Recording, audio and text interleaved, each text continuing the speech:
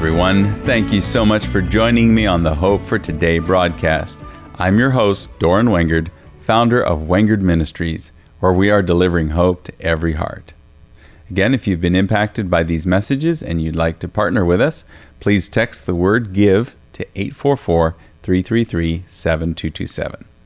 Also, if you want to sow financial seed into our organization called Flights for Hope, please go to flightsforhope.org. Now, I've talked a lot about God's promises and how we are to live in a daily pursuit of Him in order to see them manifest. Today, I want to talk about something that I heard Dutch Sheets say the other day in his Give Him 15 broadcast. By the way, a little plug, get on the Give Him 15 app, download it, watch, listen to, be a part of interceding for our country. It's been amazing, and so just get on there with Dutch. Now, he said the promises of God are not automatic. And at first, I wanted to fight that idea in my heart. I began asking the Lord, and He reminded me of something that He had shown me a few years ago. So I want to dig into this statement today. So I've titled this message, Not Automatic.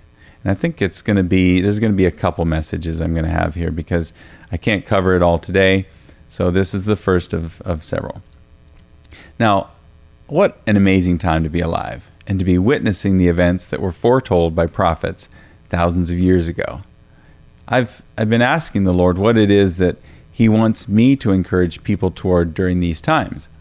I felt like the task that He's given me is to help others turn their focus onto God's specific word to each of them and not get lost in other people's expectations of them.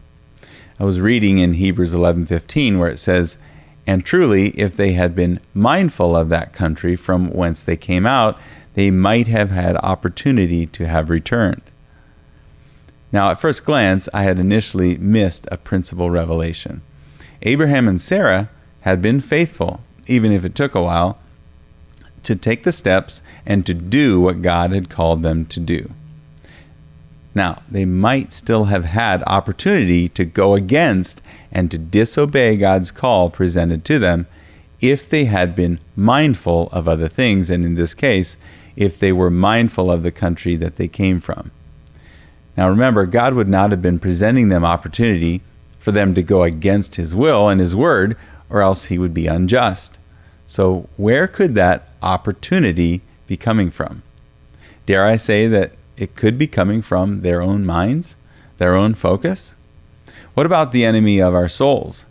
Does he have the ability to place opportunity in our path to try to persuade us to go in another direction?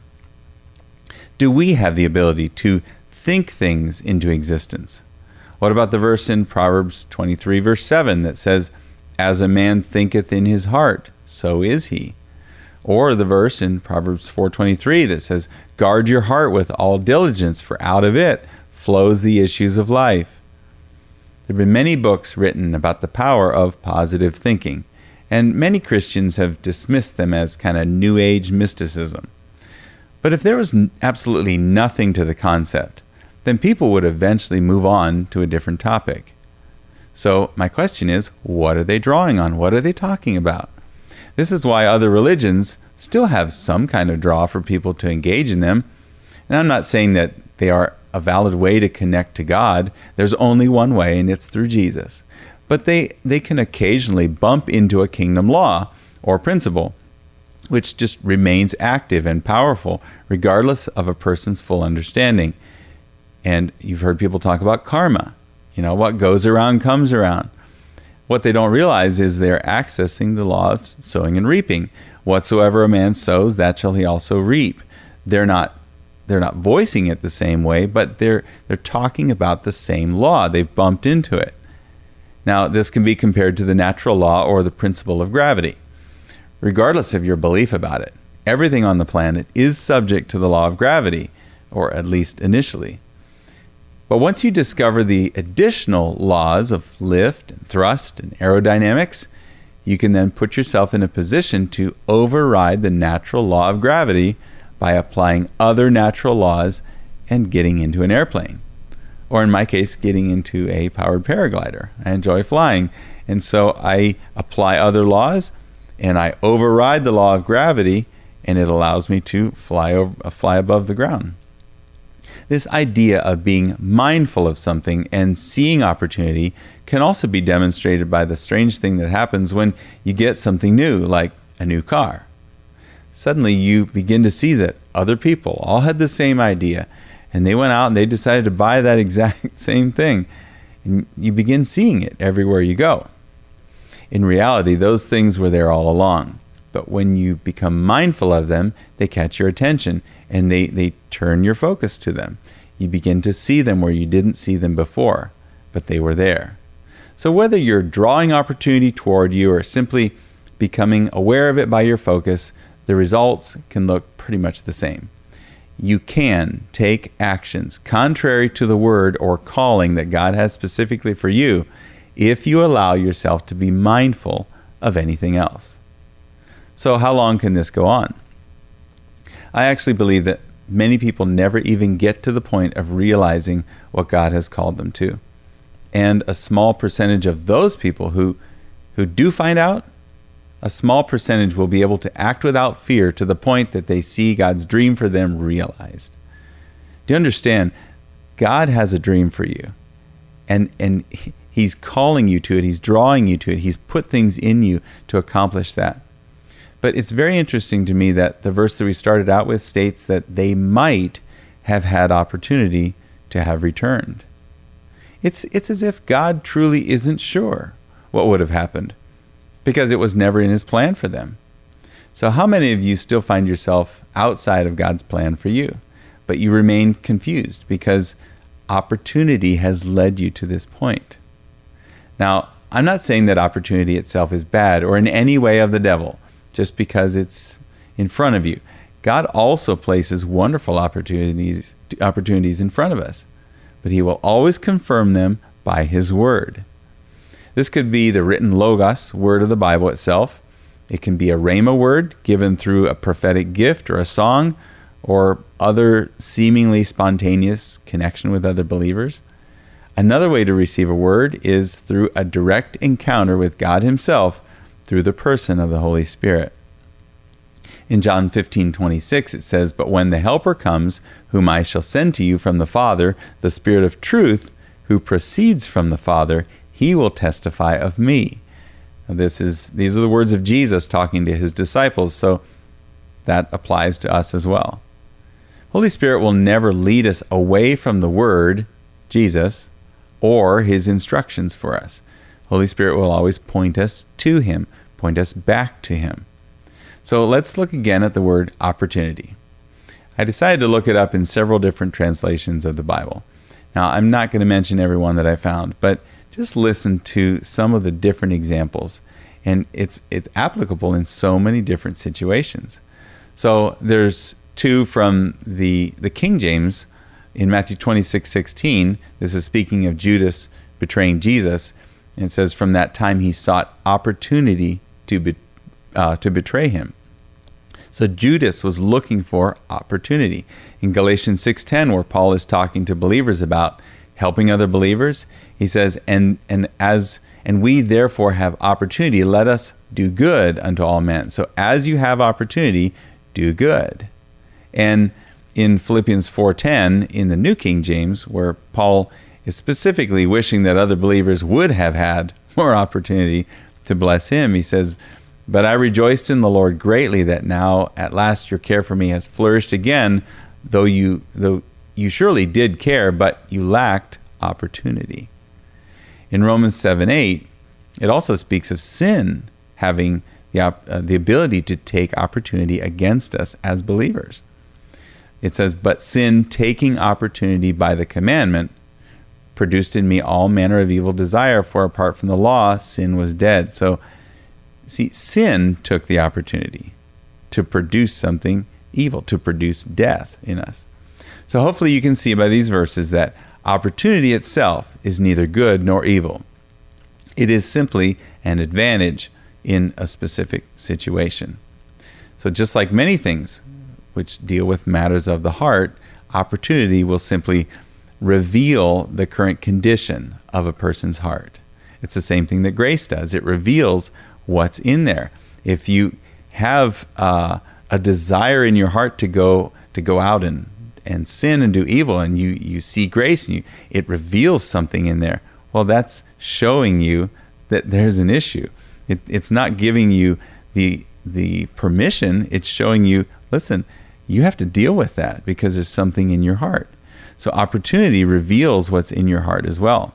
This is why offense can never be given. In all reality, it can only be taken. If a person speaks something offensive to you, but you've chosen to love them unconditionally, you will ignore the opportunity to take offense and remain at peace in your heart. See, if you try to hand me, you give me offense, you say something that I could take offense, and I say, well, I'm not taking it, then I don't have offense. It can only be taken. And you may not even mean it. You may say something that you didn't try to give me offense, and I could still take offense. It's how I receive it. So that also reveals the condition of my own heart. Also, if your heart is continually focused on financial gain or some other avenue of personal advancement, then you could be an easy target for the devil to present you with one distraction after another, all in the name of opportunity. Now, I know many born-again friends of mine who have used opportunity or open doors as the primary sign of whether or not God is leading them in a certain direction. They will also encourage others to do the same, even though they are not going on a word from the Lord to proceed. Now, I want to mention a verse in the New Living Translation. I was reading through that, and a situation that shows us where our friends can lead us astray if they or us, if we are not listening to a word from the Lord. This is when David is running from Saul. Saul's hunting him down and trying to kill him. Remember, David had a word from God, and he'd even been anointed by the prophet Samuel to be the next king. David and his men are hiding back in a cave, and Saul comes into the cave to use the restroom. Actually, that's what it says. And this is in 1 Samuel 24. In verse 4, it says, now's your opportunity, David's men whispered to him. They said, today the Lord is telling you, I will certainly put your enemy into your power to do with as you wish. So David, he snuck in there, he snuck forward, and he cut off a piece of the hem of Saul's robe. Now, as soon as David did this, he remembered the word the Lord had given him, and he realized that he had almost disobeyed God by following an opportunity and following the advice of his men. So David's conscience began bothering him because he had cut Saul's robe, and he restrained his men. He did not let them kill Saul. So after Saul had left the cave and gone outside, David had an idea, and he yelled at Saul from the entrance to the cave. Now, he changed the opportunity to kill Saul, and he turned it into an opportunity to bless Saul and to prove his own innocence toward him.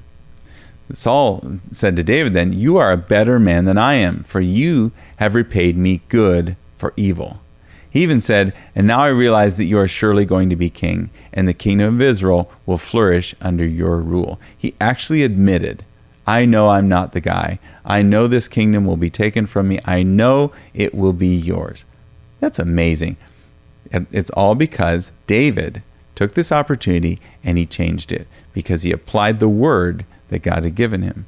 Do you see how the condition of David's heart was the only thing determining the outcome of the situation? David had every right to justify taking Saul's life.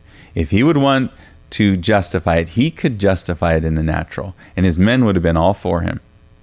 But David had a word from God that was stronger and more powerful in his heart, and that told him that God would accomplish all that he had spoken, and he did not need David to make it happen. This is a lesson for every one of us. So are you willing to rely on your relationship with God as the deciding factor on his specific words to you? Paul even credits God with opening a door of opportunity in 2 Corinthians 2, verse 12. It says, when I came to the city of Troas to preach the good news of Christ, the Lord opened a door of opportunity for me. See, the Lord will open up wonderful doors of opportunity for you, but not every opportunity is a door being opened by the Lord.